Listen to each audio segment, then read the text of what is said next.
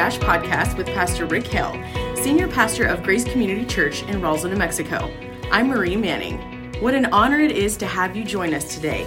Our goal at Living Your Dash is to better help you connect the dots of discipleship so that you can find and fulfill God's purpose for your life.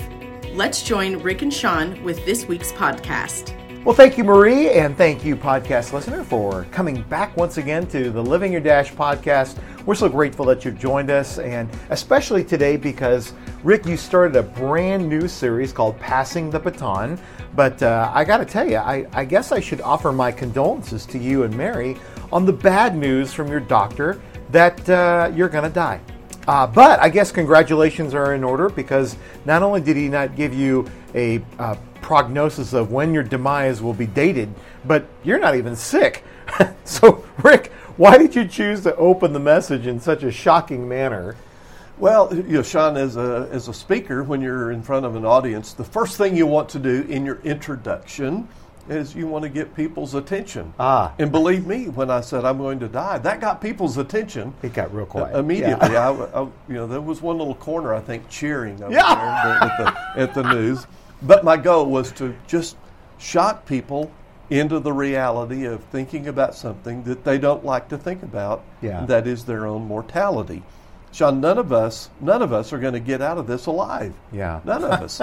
And so the goal of this series is just to remind all of us we're all mortal. Yeah. And we can avoid that fact all day long, but at the end of the day, the facts have not changed. So that was the goal in shocking people by announcing my impending death. Well, goal achieved. So you reminded us of two, speaking of those unavoidable things, you reminded us of two unavoidable facts that, first of all, we're all terminal, that we're all going to die. What did you say in another sermon earlier about how the mortality rate?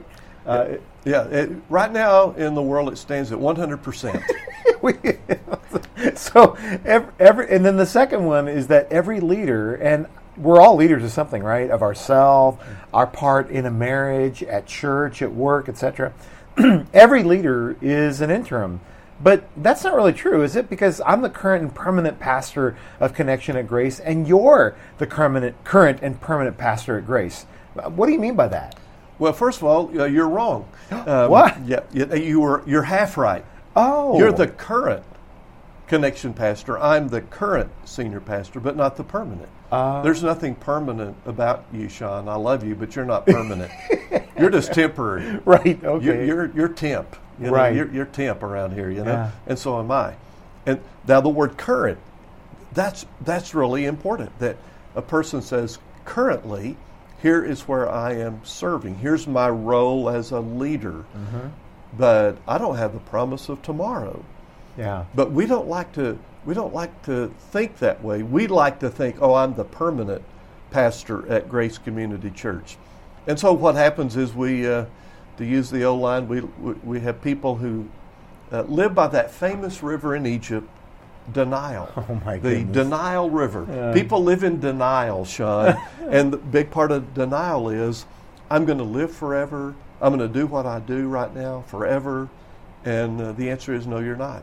Yeah, yeah. Why is it that we really are so averse to thinking about, well, I'm not going to die. I'm never going to retire, and this is what I'm always going to live in my house. I'm always going to be able to drive my car. And why is it that we don't think about the inevitabilities? Yeah, it's because we love the routine and we hate the unknowns. Yeah. And see, if I know what I do every day. See, that I'm in a routine. I've been doing this 45 years. I know how to do what I do, and I love the familiarity of that routine. Yeah. Now, if I retire, what am I going to do the next day? I have no idea. I've never done it before. So it's the fear of the unknowns that drive us to live by the river denial. Wow. And it's a sad thing, too. I mean, I'm thinking, I know you have many examples, but I'm thinking of a couple people that I've met in ministries, both here at this church and elsewhere, where they just, they pine, they long for the days that used to be, and that will not only not are they not coming back soon? They are never coming back. And they're stuck. They're really stuck, and that's a sad place to be. Yeah, I had a friend who had a T-shirt, and it said, "The older I get, the better I was." And it's really this problem of the good old days. Yeah. The good old days weren't that good. That's right. We just have this nostalgia when we look backwards, but we have fear when we look forward. Yeah. It's fear of the unknown. And it's sad because that irrationality, it keeps us from really engaging and being a positive force for not just right now, but even in the future where we could be of great benefit. Absolutely. So, actually you use the backdrop of your own investigation into your own succession as a means of teaching the rest of us. So I got to say, well played, sir. Well played. So now, for the record, are you announcing your retirement or resignation right now? Absolutely. Oh. Yes, I will be retiring or dying, whichever comes first. Ah. Oh, okay. But you're not saying you're going to do it like right now. I'm saying that I will be retiring or dying. Yeah. And I'm announcing that. And Mary and I will be leaving. Would you like to know when we're going to be leaving? Yeah, when? When I die or retire. Okay, all right. I can't give you a date, and we laugh about this, but I don't have a date. I don't have a date. Our deacons right now are in the process of putting together wisely a succession plan. Yeah. And this will be not just for me, but for the next guy and the next guy. And we want to get that plan in place. And then once we get the step-by-step plan in place, then they just said, "Rick, just tell us when to pull the trigger." And we'll pull the trigger, and then we will begin a healthy process of retirement in the future. Yeah. But just to be clear, no date. No date. No date. You heard it here, folks. There is no date. I really appreciate you and the deacons. I think that because, honestly, this is the first time that I've worked at a church ever that I've heard them talk about this in a sane way. Nobody getting hot under the collar. Nobody getting irrationally fearful about something. You're just walking through this in a nice, calm way. It's going to be a beautiful process. I'm not saying that we won't experience ups and downs. It'll be very difficult. I'm going to say it right now. It'll be very difficult to work for anybody else besides you. But not for your sake, but for the sake of the Lord, because I think that that's what you expect of me. You'd say to me, "Sean, you work for the next guy, not because of me, but because of the Lord." Yeah, absolutely. And we do. We want to do it in a healthy, public way, no secrets. And my guess is most of the people listening in right now have been in a church where a succession was done in an unhealthy way. Mm-hmm. It was decisions made in a back room. And then one Sunday morning, suddenly an announcement, our pastor is leaving on Thursday. And you go, what? Mm-hmm. That's not healthy. Yeah. And we're not going to do it that way. Wow. Praise God for you and for our deacons. So you use for yourself the metaphor of landing a plane. Why is there a lot of truth in that for all of us? Well, when I was talking to the deacons, I said, guys, just to be perfectly honest, on this, as a pastor, I somehow got my career off the ground like a plane. I got it and I've been flying for 45 years, so I know how to get it off the ground. I know how to fly it. I have no idea how to land this thing because I've never landed my career. Yeah. So this is going to be a learning experience for me, for our church, for our deacon board. But my goal, and the one thing that we are all agreed on, is I want to bring my career to a safe and healthy landing. Yeah. And again, sure, it's going to be a challenge because there's just so many unknowns. Yeah. How are we going to do it? When are we going to do it? How are we going to get the new guy in place to be my successor? Yeah. How are we going to put Rick out to pasture? All of those questions are going to be a part of the decision. But somehow we got the plane off the ground. I bet God can help us land it. Yeah. I think that we're all reading the same book next. By the way, do you think that book would be helpful? Is it really more helpful for pastors and church leaders? Or I know it's a great book for anyone, and some other people have been reading it, and they go, "Oh my goodness, this applies to my life," and they're not a pastor. Yeah. So yes, if you've never, if you're really wanting to get into developing a succession plan, the book Next, N-E-X-T, it's like, okay, what's next? Yeah. It will guide anyone in making a wise plan of succession. Next by William Vanderbloemen, is Absolutely, that right? yes. Maybe I'll put the link in there to Amazon. Be great. You know, as I think about this plane analogy, I praise God that you're saying, God, you guys, I'm going to get off the plane soon. I'm not saying when, but I've seen it over the horizon, and but what's going to happen is I'm going to make sure that the next pilot that comes on board, you can trust him. I'll make sure of it. And those who take care of this plane, they're going to make sure that he's trustworthy. And I really appreciate that. Why is it that, I don't know, I think that a lot of us are under the false assumption that the plane's going to land itself, or I don't know, maybe, I know it, I'll just do a flyby of this airfield and see if I like it. But if I don't, I'll just keep going. Why is it that we don't like to face this? It's the human tendency, Sean, that if I don't think about it, it's going to go away. Right. It's like the person who, health-wise, they feel a lump on their body, and they go, "Ooh, that doesn't look good." But if I don't touch it, surely it'll just go away. I'm not going to think about it, and I'm not going to go to the doctor and get it checked out.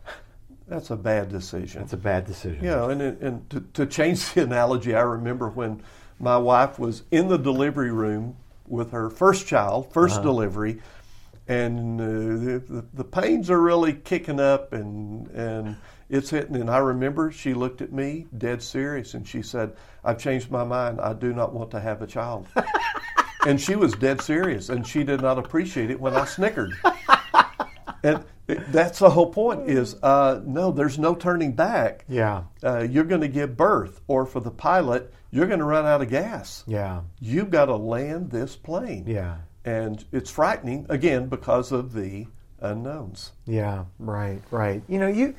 You said that every church is wise in developing a succession plan for its pastor. If I'm hearing you right, you're also saying that every person is wise in developing a succession plan for their own life. What does that mean for, well, can I give you some examples? Sure. And then maybe you can just comment on it. Like for the business owner, the second person might be a manager at a company, okay? Or a staff person, not at a church, but someplace here in town. Maybe they're in their 40s or at a small or larger business. Or maybe they're a stay-at-home mom. How about those four? Well, those are great. And do those individuals need a succession plan? Absolutely. Let's say you own your own business. Okay, what happens when you retire? Yeah. Or what happens you have a heart attack and die? Does your family know where the key is to the front door? Do they know about the inventory? What do they know about your business? You need a succession plan, and key people in your life need to know what that plan is. And so you mentioned a manager at a company. I mean, it's a great question, but that person needs to say, okay, who follows me? If I move, if I get promoted in the business, who's coming after me? And a big question is, do I even care?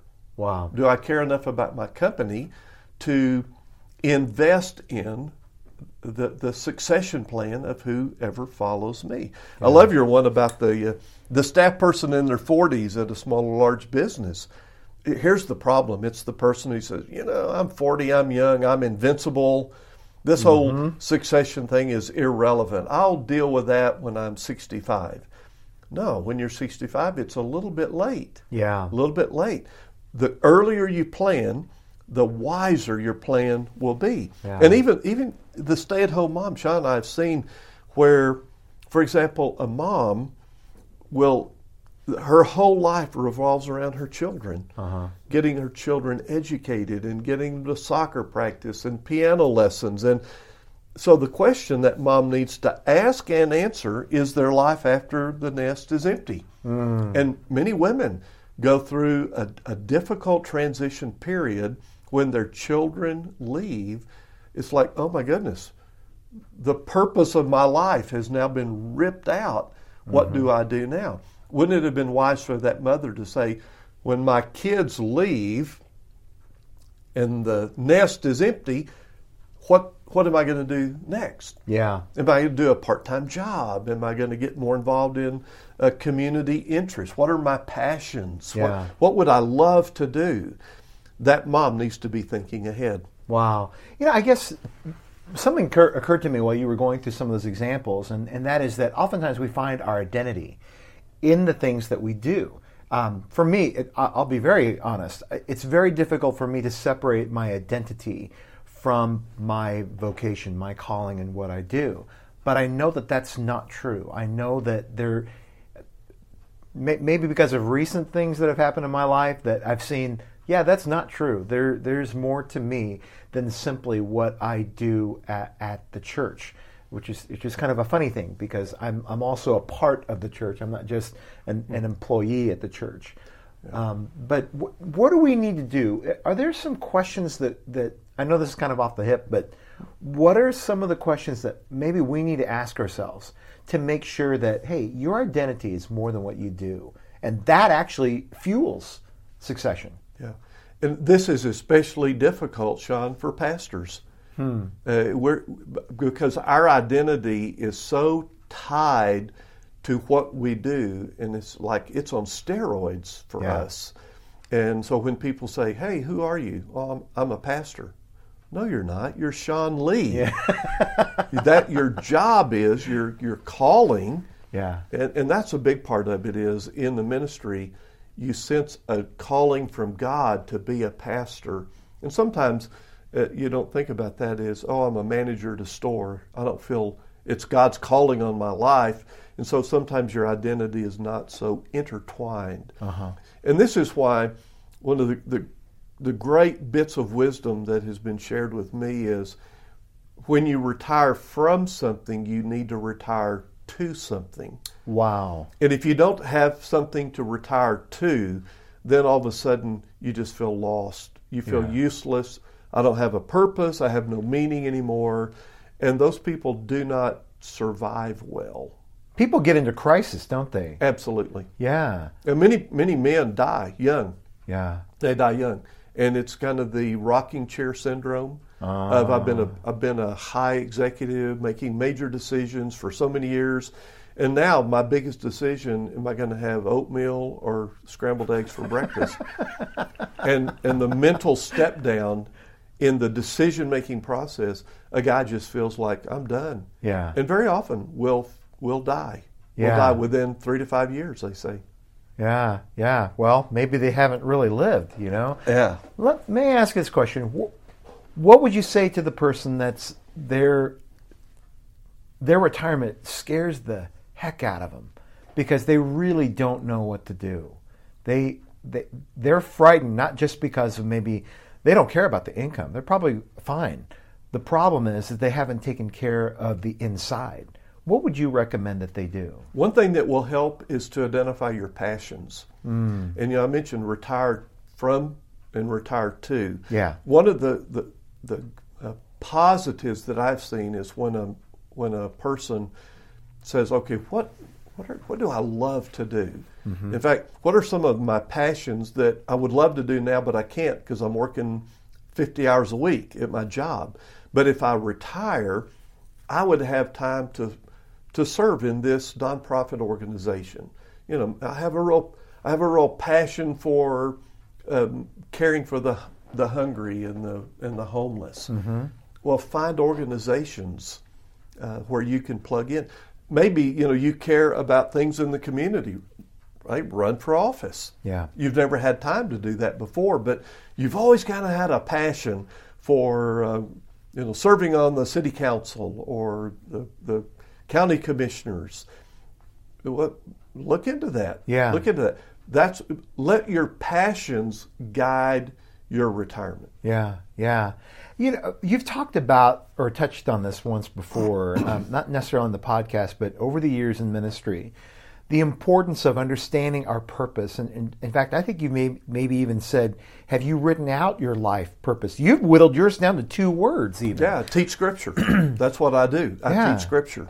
And so is that important, I think, for people to really sit down, maybe ask a pastor, to ask, what is have you ever written your life purpose statement down? Going through that process will be an extremely helpful person when they face retirement. Yeah. For example, I mentioned mine 2 words, I teach Scripture. Yeah. So when I retire, I will not retire from teaching Scripture.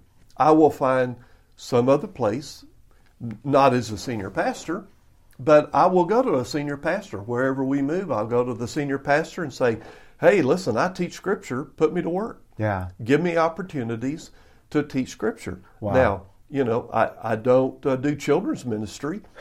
I don't do youth ministry. I teach adults the Scripture. Yeah. And so I will find some way to continue to do my life purpose. Yeah. I will just do it in a different context. Right, right. How exciting. Okay. Can I stop here and ask this question? What if all this succession talk, it just frightens me. It makes me nervous. I don't like talking about this because of the logical conclusions. You even said you made up your own obituary. I mean, that's morbid. You know, why would you do that? Why should I press through the pain? Okay. Now, I want you to listen very carefully, Sean. You know, all this talk makes you nervous. Are you ready? Here's my advice. Get over it. You have to get over it. You have to face reality.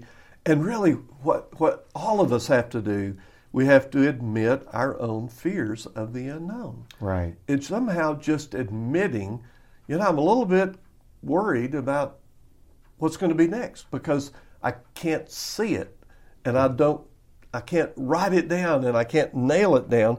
Just admitting that kind of gets it out into the open. Yeah. Now, you mentioned about writing my obituary, you know, why I did that. I really did. My obituary is in a binder with all my other information. Here's why I did it. It's my final gift to my family. Wow. When I'm gone, I do not want my family going, okay, we got to write up the obituary for the newspaper. Mm-hmm. Anybody know, when did Rick graduate from high school or college? What's his degree in? When did he start serving in community Bible study? Yeah.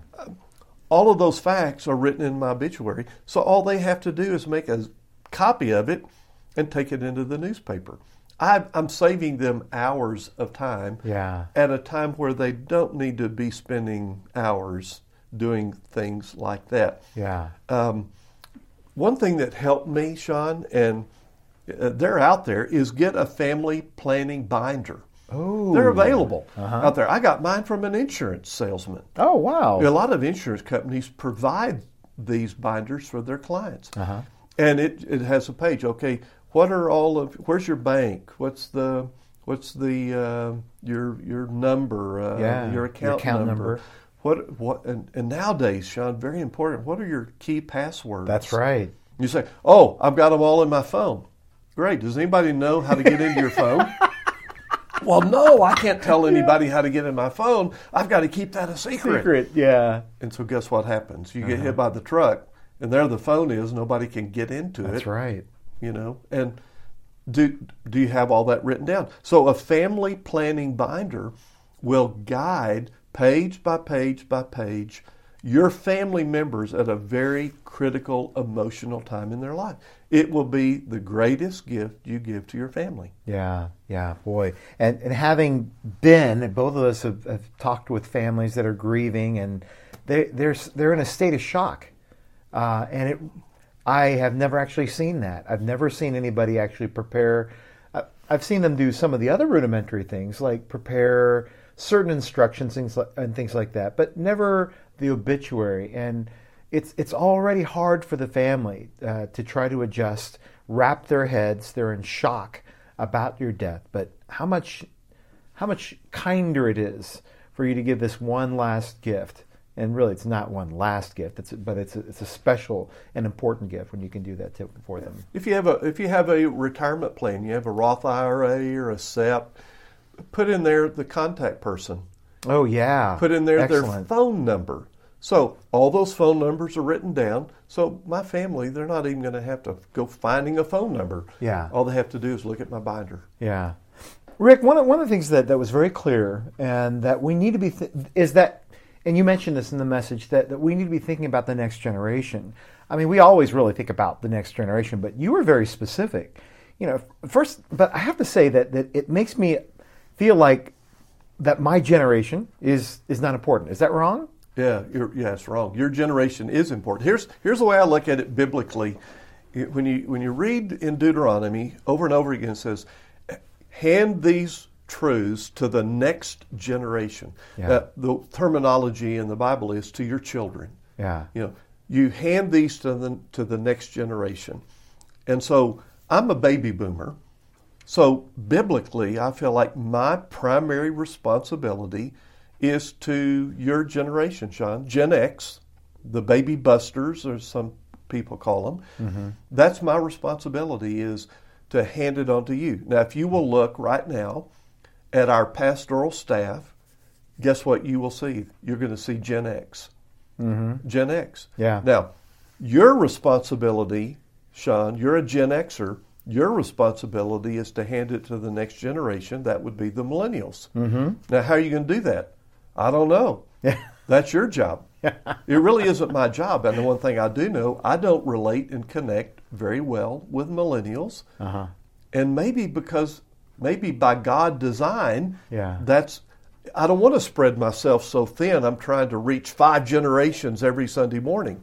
Wow. I can't do that. Yeah. So I try to reach my generation and the next. Your job will be to reach Gen Xers and the millennials. Yeah. All right. So I guess this recalls why the mission of the church is so important. The mission of a church, specifically Grace, is far more important than the senior pastor. Isn't that right? Absolutely. So that's what you meant when you said when the leader dies, nothing of God dies. Is that right? Absolutely. The mission remains. Methods change.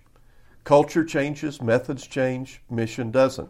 Leaders, they come, they go. The church remains. Yeah.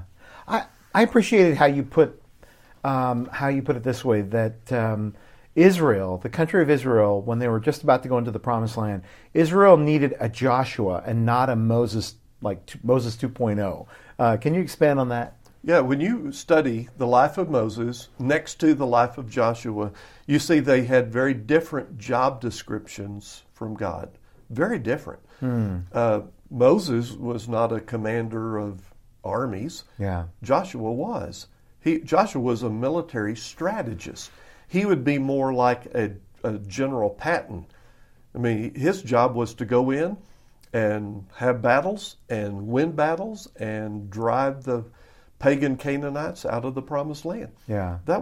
Moses wasn't that kind of guy. Yeah. Moses had much more of a shepherd heart, leading people, trying to corral people, get them back on. How am I going to get these people 40 years going around in circles in the wilderness? So you think about it, seriously, Moses was more of a circle guy, and Joshua was a head-on guy. Yeah. He was moving forward, taking the land, allocating the land of the 12 tribes. Wow. So different personalities, different skill mix, and that's very important. That's amazing. Rick, thinking about Joshua, should we be thinking about our own Joshua around Grace to pass the baton to? Like just focusing on ministry leadership, what kind of habits should we be developing as we prepare to pass our own baton?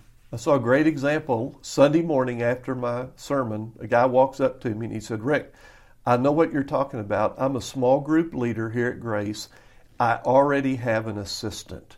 And he said, "I'm training that assistant and I'll let him lead the small group sometimes." And he said, "So eventually I'll be able to hand my small group over to him." Yeah. And I thought, well done, well done. Yeah. That's the habit. It's always thinking what's next? Yeah. What's next? Who's coming next? Who can I turn this over to? Yeah.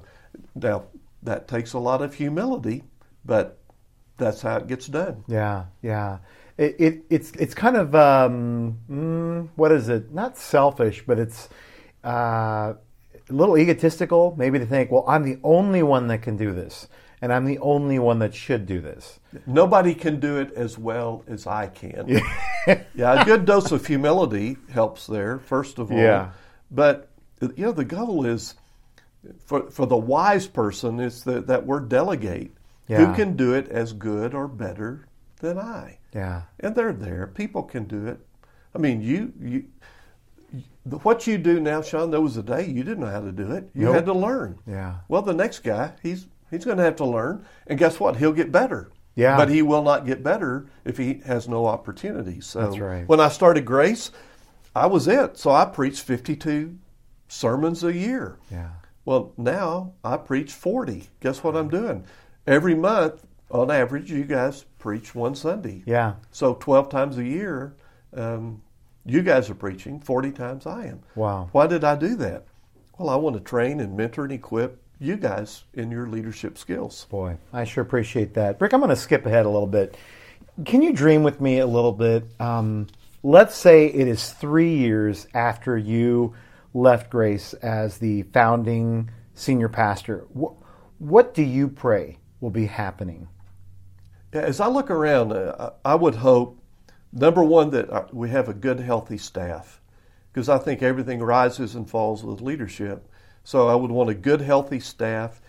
I would definitely want the church moving with the same vision of helping people find and fulfill God's purpose for their lives.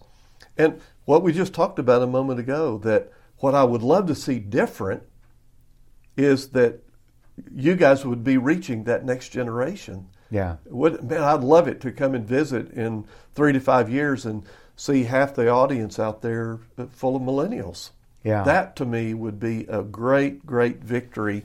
And I used to have a professor in college, and he said, guys, what I want to do is pass on to you everything I know, but at the end of your life, I want you to know a lot more than I know, because I want to lay the foundation. But don't be satisfied with the foundation. Build on the foundation. Yeah. So I would love to see in 3 to 5 years that the new person has really built on the foundation that we have laid. Yeah. So I realize that that's kind of a trick question for our audience, because, why is it that the rest of us do need to take that to heart? Yeah. Life goes on with or without your permission. Wow. So grace will go on with or without my permission. So the question is, see, some people say, are you going to leave a legacy? Everyone leaves a legacy. Yeah. It can be good or bad. Yeah. I want to leave a good legacy. And of course, that's my goal, is to leave a good legacy. How do you do that? By humbly going through a process in a healthy way, bring the new person on, and get out of Dodge and let him lead. Yeah. That's what Moses did. Wow. Amen. Amen. Rick, fantastic message. Thanks so much for sharing. Anything else that you want to add on to that?